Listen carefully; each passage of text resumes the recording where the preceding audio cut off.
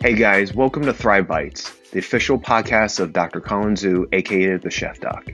On every episode, I talk with health and wellness experts from all over the world, such as doctors, chefs, dietitians, coaches, and many more. And I sit down with them and have casual conversations about plant-based lifestyle, how to elevate our emotional resilience, and what it really means to thrive. And I bring all of this to you. So let's get to this week's episode.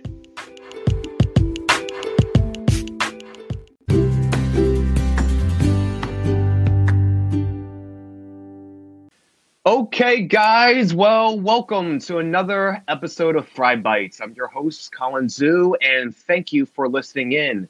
Tonight, we have a wonderful guest for you today. This is Dr. Yami Cazorla Lancaster. Say hi, everyone, Yami. Hello, everybody. Well, I am so glad for her to be here. We've actually known each other for a little bit, and for those of you guys who do not know who Dr. Yami is, she's a board-certified pediatrician, and she practices out of Yakima, Washington. And she is a member of the American College of Lifestyle Medicine. She's done many, many certifications, including the T. Colin Campbell Plant-Based Nutrition, and also the Physicians Council for Responsible Medicine Certified Food for Life Instructor, and plus a whole bunch of other certifications. She's just very, very, very well-learned and well-studied, and she has so much to offer for her patients. So thank you for coming on the show. Thank you for having me. This is kind of fun because I interviewed you on my podcast. I don't even remember when it was. It's been a little bit. So it's fun to have the tables turned, and now I get to relax and just get to answer questions. So it's kind of fun. I know.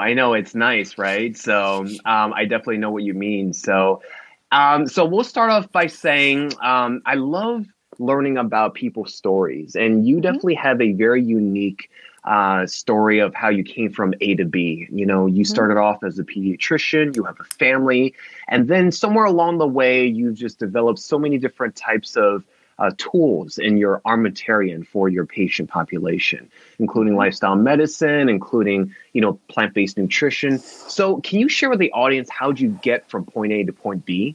Yeah, sure. So it's a little bit interesting because I've always been interested in nutrition since I was young, but mostly it was because I started dieting at a very young age. So I started dieting when I was probably around 9 years old. And I'm one of those people that has probably tried every single diet there is because I was interested in losing weight since I was really little. But I didn't discover plant-based nutrition until my 30s. So I was already practicing as a pediatrician, and I had gotten into long distance running. So half marathons and marathons. And then I don't know if you know much about the barefoot running movement. So I kind of got into that for a while. And I read a book called Born to Run. And in that book, they featured one of the main characters is Scott Jurek, who is a vegan ultra runner and has broken lots of records and won all kinds of ultra marathon races. And they talk about the population that they center on is called the Tarahumara, who live in the Mexican desert. And they are an indigenous tribe of Mexico. And one of the things that they do for fun is run. They run for fun. And they subsist on a predominantly plant-based diet because they live out in the desert and they don't have access to animal products the majority of the time. Yeah. And so that's one of the things they talk about in the book, and it just really intrigued me. And as a pediatrician, I really was under the impression through my training and through my practice that it was healthier for children to eat meat and to drink milk in order for them to get enough protein and fat for their growth and on all of this. So that's kind of what I had always believed and always practiced. But whenever I read this book, I don't know, it's like something in my paradigm changed. And I thought, if there's a population of people that live out in the desert and they run all the time. Like they're athletic. Right. They do it for fun and they're super calm and they're not dead. Then there's got to be something to this. I don't know. It's like my brain was like, okay, this is interesting. And I feel like I just got zapped, like this divine intervention, like just try it. And I was like, well, maybe I should just try it and see what happens. Because I was genuinely curious. Sure. I was like, what's going to happen to me if I just eat plants? Like how am I going to feel? And so I designed a very simple diet that I decided I was going to do for 30 days. And I actually didn't even tell anybody. I didn't even tell my husband. I was just going to do this. So it was very simple. I was just going to have whole grain toast with peanut butter for breakfast and pretty much rice and beans for lunch and dinner. Mm-hmm. And I'm Panamanian. Mm-hmm. So rice and beans is easy. Like that's a staple growing up. And so that's not something I was intimidated by. And I knew it was delicious. So I'm like, okay, I'm going to try this. Within 3 days, my chronic constipation that I had had my whole life for 3 decades of my life was cured. And I was having to take a capful of Miralax every day. Oh my God. It was, it was something I lived with. I was told by my family members, everybody has it. This is just the way we are. It's our genes. We're just all constipated. And I just thought it was part of my body, and I grew up that way. And within 3 days, I was like pooping. And I just get super excited about talking about poop because like when you spend so many years not pooping and what that feels like, and then you can poop. I mean, it's just like amazing, Yeah. So that happened. And of course, it sounds so cliche. I hate saying it because I feel like people think I'm exaggerating, but really, I just felt so good and I had so much energy and I was sleeping better. And I just felt so much more in control of my appetite and my body. And it was just really eye-opening for me. And of course, as the month went on, my 30-day experiment, I met one vegan because it was not even something I had even known what it was before I read this book. That wasn't even on my radar. Mm-hmm. And I was like, oh my gosh, there's another vegan in Yakima. And so she gave me a book called Diet for a New America, The Kind Diet. And of course, I had watched Forks Over Knives, The Cove, and Earthlings. And by the end of the month, there was no turning back. Yeah. So that was pretty much it. That was your jump start. That was your inception into plant-based. Yep. And it was pretty much cold turkey. But the thing is, it wasn't like this feeling of like deprivation. I was so curious. And through my exploration and what happened in my body and plus the learning, that was it. I was convinced and it just didn't feel like I was missing anything. It felt like a whole new amazing world that I was getting to explore. Yeah, so there's so many great points to that. Thanks for sharing. I also, when the barefoot running movement came about, I started doing triathlons in 2006, towards my last year of college and entering into my first year of medical school. And I was hooked, just like for you, when you love a certain sport and you get that feeling of liberation, for me, it was, doing that. And I transitioned into half marathons and marathons for you. I discovered, similar to you, that whole barefoot movement when it started. Obviously it's not a brand new concept. It's just something that just popped up again. And I remembering that I transitioned from heel striking to forefoot striking because before, and I thought it was the shoes. And when I learned about it, before I transferred my foot placement, I was having lateral, side knee pain. I was having, some hip issues. And then once I, switched it, I was like, oh my God, they completely went away. So there's something to it. There's something to, that culture and the fact that they can just run miles and miles and miles and they're not wearing backpacks. They're not hiking. You know what I'm saying? Like they are, trekking these long distances with very, very minimal things to consume, mostly plants, like you talked about. So I think that's, amazing. And I love the fact that, you're so bold and saying like, I love pooping because, it's just a great, feeling to have that, catharsis, so to speak. So for real though, I mean, like, it's so amazing. I love it.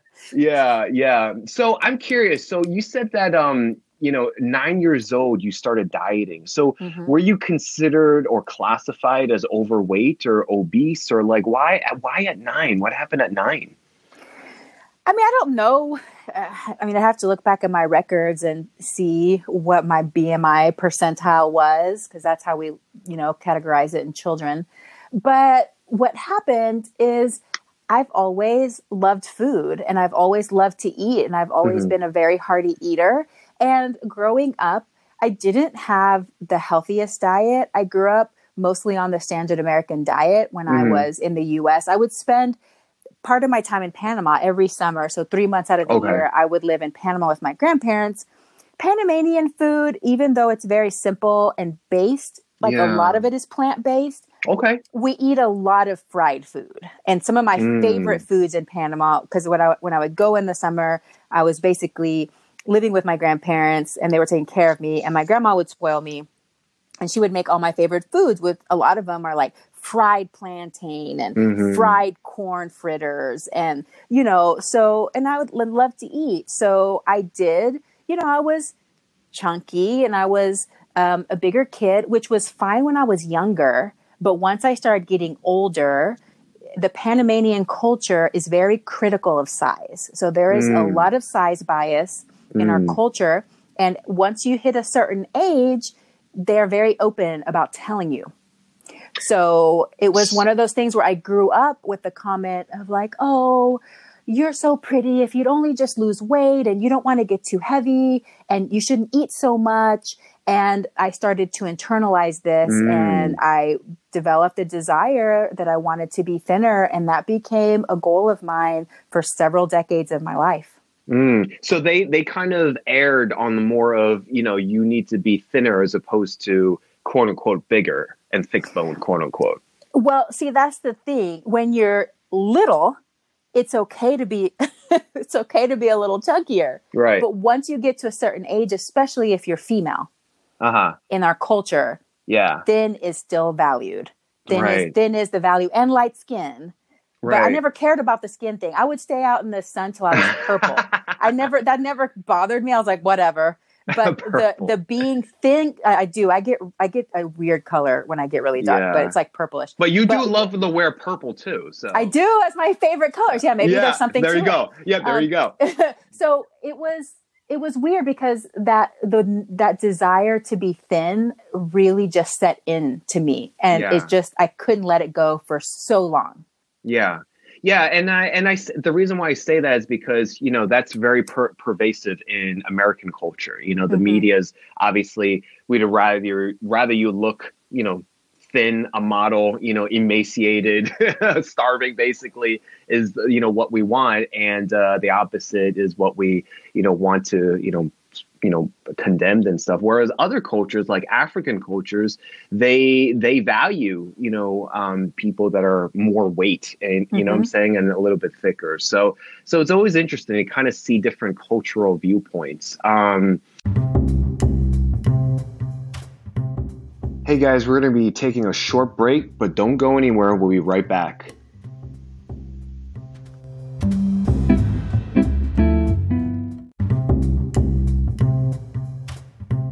Welcome back to Thrive Bites. Let's get back to the interview.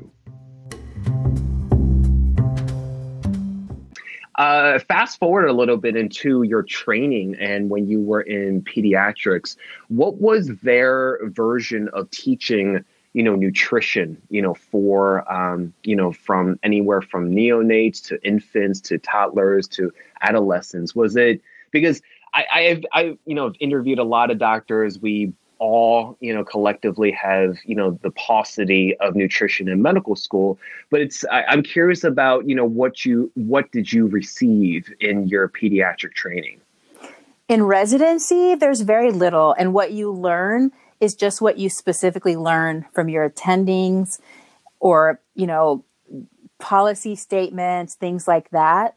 But I feel like we don't really get great formal training on nutrition, but also the foundation of nutrition. It's like, this is the way it's done, and they give you a reason, but there's not really physiological explanations. And then that's just passed on from generation of doctor to generation of doctor, you know? So it's just every pediatrician knows that children need 2 to 3 servings of dairy. I mean, that's just what you do. You know, that's how you get strong bones. And it's just like this thing that you hear like, oh, well, kids need more fat and all this kind of stuff. And then you just believe it because that's what's taught to you. And then you pass it down to the next generation.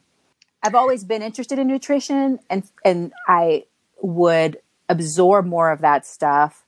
And I was very interested in helping children with their habits and their eating. But I don't think it was really until I acquired and adopted a plant-based diet myself that I really started to do it in a way that I feel is more beneficial to my patients. So what about the rest of your family members with your husband and your kids? Were they, you know, I guess receptive, you know, when you made that transition, or, you know, what was that like? So it was great. I am very, very lucky. I know I hear from lots of people that don't have the same situation. But once I finished my 30 days and I'm like, okay, I'm not going back. This is what I'm going to be going forward.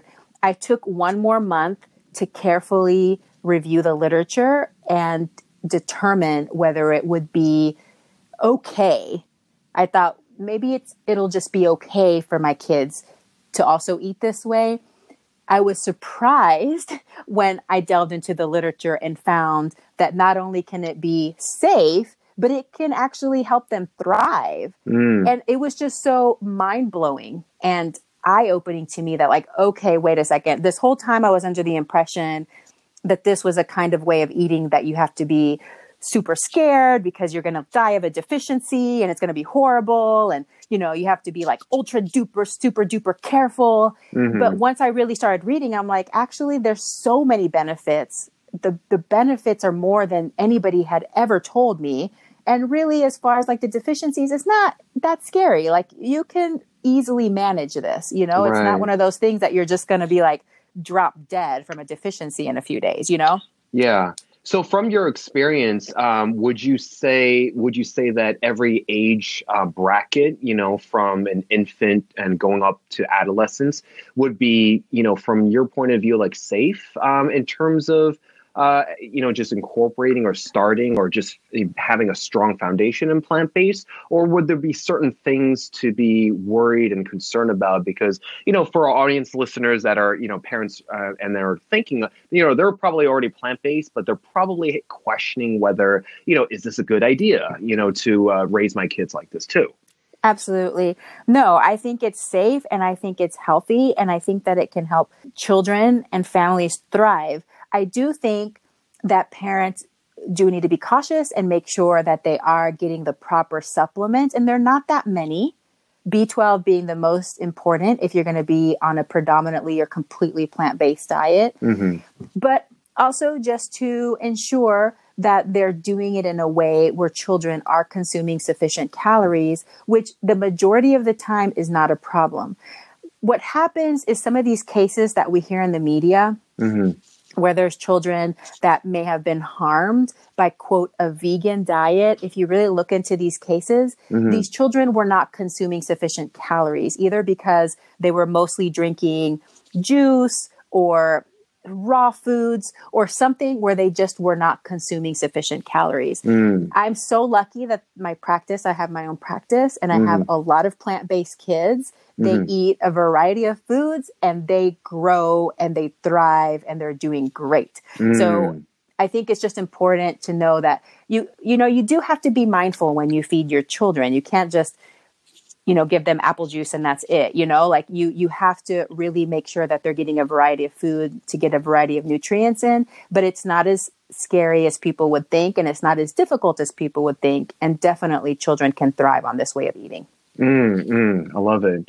Yeah, so describe a little bit more about your practice and how, what came first, your practice, or did Veggie Fit Kits, come after that? Of course, you also do, your podcast, you have a whole YouTube channel. Like what spawned each other? Well, I became plant-based first, and that was 8.5 years ago. And then after that, I just felt like I really wanted to get the information out there.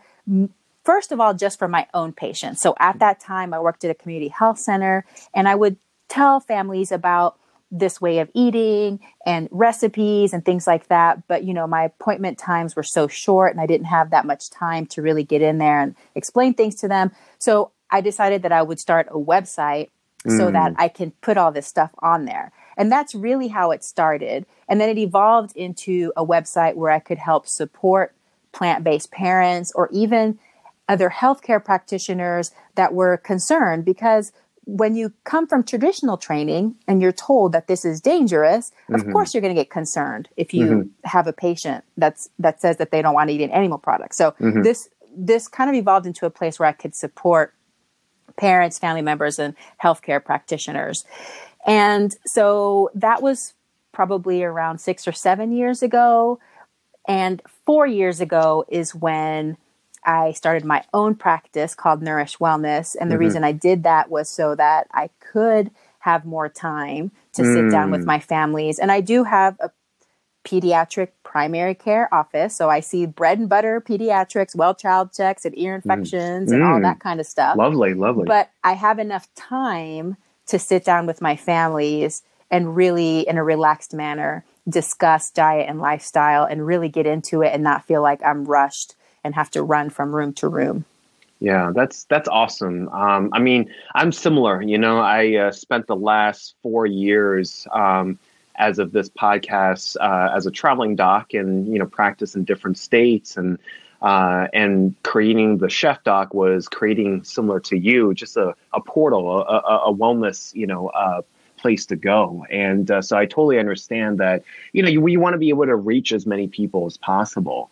So I'm sure, your patients really love you for that. I'm curious. I also just interviewed another pediatrician. She has been practicing, probably over, a couple of decades. And she told me that, back in the day, type 2 diabetes, maybe 20, 30 years ago, didn't exist. So, having that great prevalence of so many children having type 2 diabetes, what have you found? Did they get better from, when you start teaching them and their families the plant-based lifestyle? Did they start losing weight?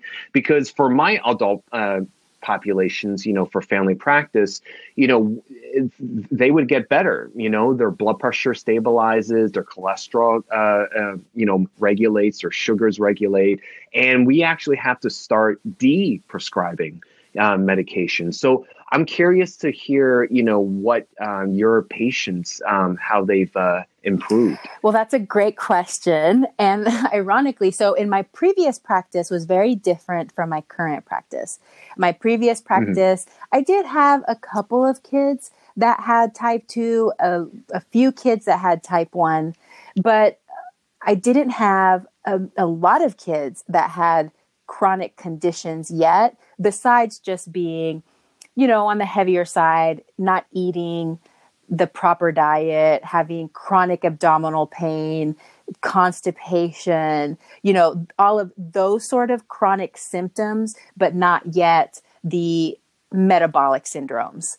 So I didn't do a bunch of that. And then I started my own practice, which I was like, okay, now I'm going to have time to really get in there with people and talk to them about all this stuff.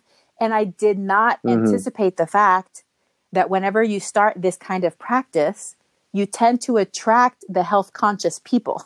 So my practice is actually full of super healthy, thriving children who most of them eat either a fully plant-based or predominantly plant-based diet, with parents that are very receptive to my suggestions about diet and avoiding dairy and all of these things. But I will say that children are just like adults. So in the cases that I have had where the families did make dietary changes, things do improve. Constipation improves very rapidly, just like as you saw with my own case, with my personal case. For kids, if they are willing to make dietary changes, it changes very rapidly. The abdominal pain goes away.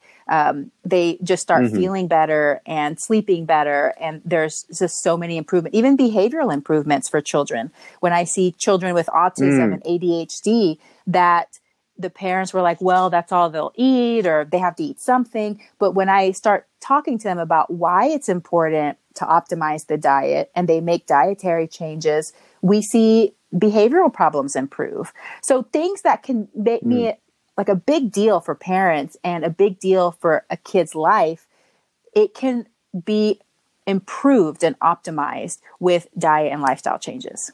Yeah, that's awesome, because it's super important to kind of, in a way, when you have your own practice, you have certain people gravitate towards you because of how it's almost like a style, how you practice. And you're very, that's a very, population is very unique where, you attract a lot of healthy, people. And of course, across the United States, the demographics are different. So for audience members that come from different states or live in different states, and they tend to have more unhealthier in environments, what would you suggest in terms of transitioning? Like for diet? Yeah, for a plant-based diet. The thing I always like to start with is dairy, because I feel like it just is one of the culprits in so many problems when it comes to children. Like I said, the constipation, the chronic abdominal pain, even some autoimmune-like symptoms that some kids have with like joint pains and things like that. So that's what I start with. And we just go through and say, well, what are you willing to change? And we start making those changes. I think some of them are pretty simple, like going to a plant-based alternative for, putting on your cereal and in your recipes and things like that. That seems to be pretty simple. What people have the most trouble with is the cheese, and you probably have that experience too, is the cheese is like, oh, I can't give up my cheese. Everyone, almost every other episode, it's really, and I asked this very similar question to, for those my guests that are providers or doctors.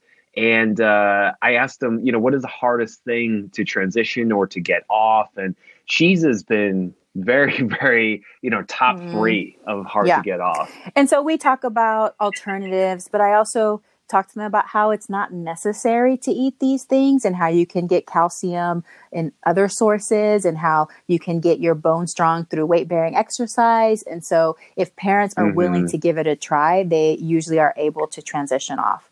And then the next thing is just really, I like to emphasize increasing things rather than cutting things out after that. So how can we get more beans in the diet? Because in the American culture, we don't tend to use a lot of beans. So families aren't as comfortable cooking beans or using beans in recipes. So I have to give them ideas or even ways to integrate beans into things that they already cook. Like throw some beans, throw some chickpeas into your pasta, or even blend beans into your pasta sauce. That's a really easy way to do it. Everybody likes hummus. That one seems pretty simple. Like I asked people when I ask people about beans, they're like, we don't eat that many beans. Like, do you eat hummus? Oh yeah, we love hummus. Okay, just eat more hummus.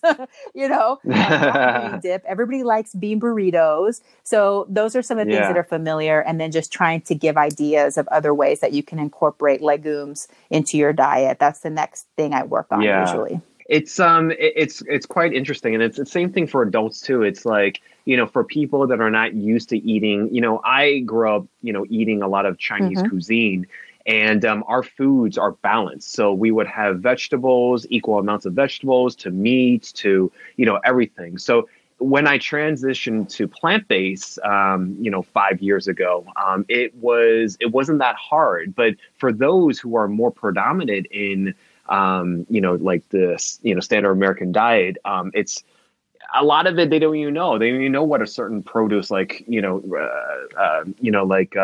they don't know what black eyed peas are or asparagus or kale. Like these things are very, very foreign to them. And it's interesting how like, you said a burrito or you said hummus, these are very, familiar and comfort foods type of items, but you just kind of have to mask it and be creative. Absolutely. Hey guys, we're going to be taking a short break, but don't go anywhere. We'll be right back.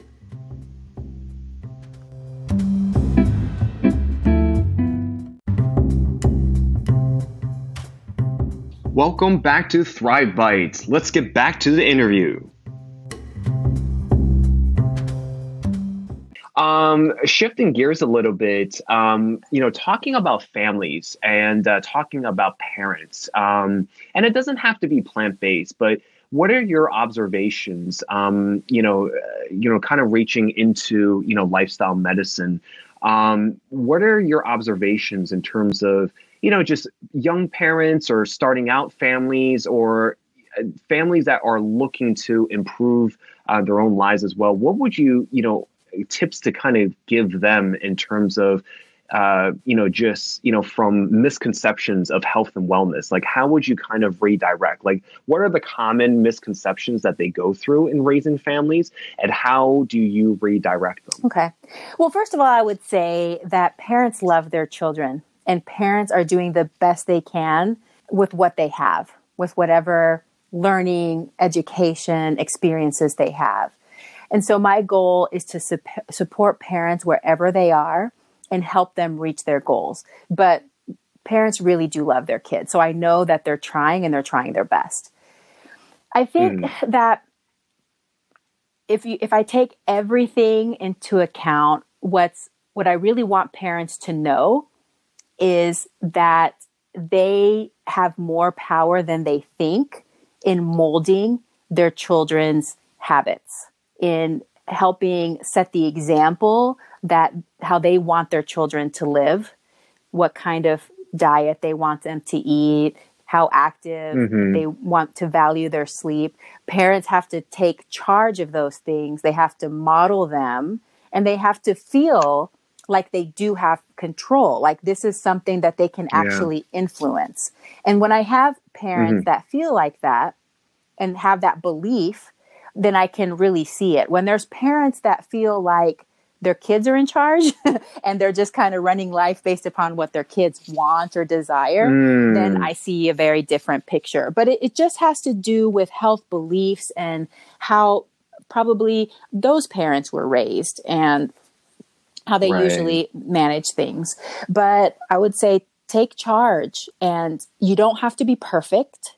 You're going to make mistakes. You're going to fall off the wagon sometimes. And there's going to be weeks that are just going to be like, wow, we ate fast food every night. We didn't sleep enough. Everybody's stressed out. And by the end of the week, we're frazzled. You have a week where things just don't go your way. They don't go as planned. You eat out a lot. You don't get enough sleep. Everybody's stressed out. By the end of the week, you're just really frazzled. Just take a step back, evaluate what happened, make some edits, and try again. You don't have to feel like you're a failure because you had a bad week. You don't have to feel like you're a failure because you had a bad month. We can always retry. We can always try again a different way.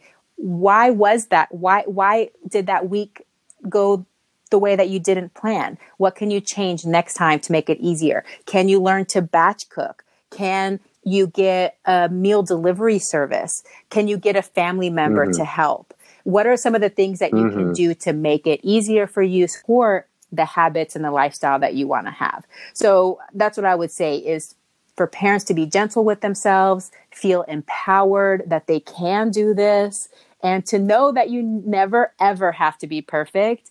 I live and breathe lifestyle medicine, and I am far from perfect. So I'll tell you that I have weeks where I'm like, oh my gosh, guys, it was a tough week for everybody. Definitely. What can we do this weekend so that next week will be a little bit easier for us, Yeah. I think the challenging thing is as much as we want to, better ourselves, we consider ourselves like a failure if we can't do it perfectly, right? And so we just beat ourselves up. We judge ourselves so much because, we didn't do it to a T, right? And it's not about that, just like you said, and you said it beautifully, is making the small steps and making progress. That's what it really comes down to. So I love it. So this has been awesome. I love to close out by asking my guests, what makes them thrive? I think there's a difference when, people state what they do and versus what they live for. So for you, what has made you thrive over the years, personally, professionally, and, like who are you at the end of the day? Well, I think there's two things. One of them is I'm persistent and I don't give up. So, I've suffered in my life from depression and times when I just didn't feel good about myself and about my life. But I knew that there had to be a better way. I knew that there had to be a way that I can feel better and I can accomplish my goals. So that persistence, I think, is really important. But then the second thing that has really changed my life is cognitive behavioral techniques. So learning how to manage my thoughts and my feelings and believing and practicing influencing those. So how can I start to change my thoughts so that I have more control over how I feel? And that has been life-changing for me because once I learned that, it trickles down into everything in my life. Yeah, I definitely hear that. For me, it's went into culinary school in between medical school and residency. I also enrolled myself into a 10-day meditation retreat. And from there, what I realized was that, in general, we don't really have control of anything in our lives. The only thing we do have control of is really how we react to, things, that happen outside of us, right? How do we choose to, allow certain life obstacles to come at us or present it, for us, in a way. It's all about perspective. So I love it. Yami, this has been great. For our audience members that want to look you up further and want to reach out, where can they find you? Well, the best place is DrYami.com, which is DoctorYami.com. I'm also on Instagram and Facebook. My handle is at the Dr. Yami. And I have a newsletter so that they can sign up on my website if they'd like, but I am active on social media and I love to reach out to people. So on my podcast, I have some videos. I haven't done any new videos in a while, but hopefully I'll get back into that at some point. And so I'm out there. People can find me. Yeah. Well, thank you so much for being on the show. I really appreciate it. Thank you so much for having me. It was super fun. Thank you. And thank you for you guys for listening. This has been another episode of Thrive Bites. Please catch us here weekly. If you like it, please follow us and subscribe. And please rate us on Apple Podcasts. Thanks, everyone. Thank you, Yami. And we will see you on the next one.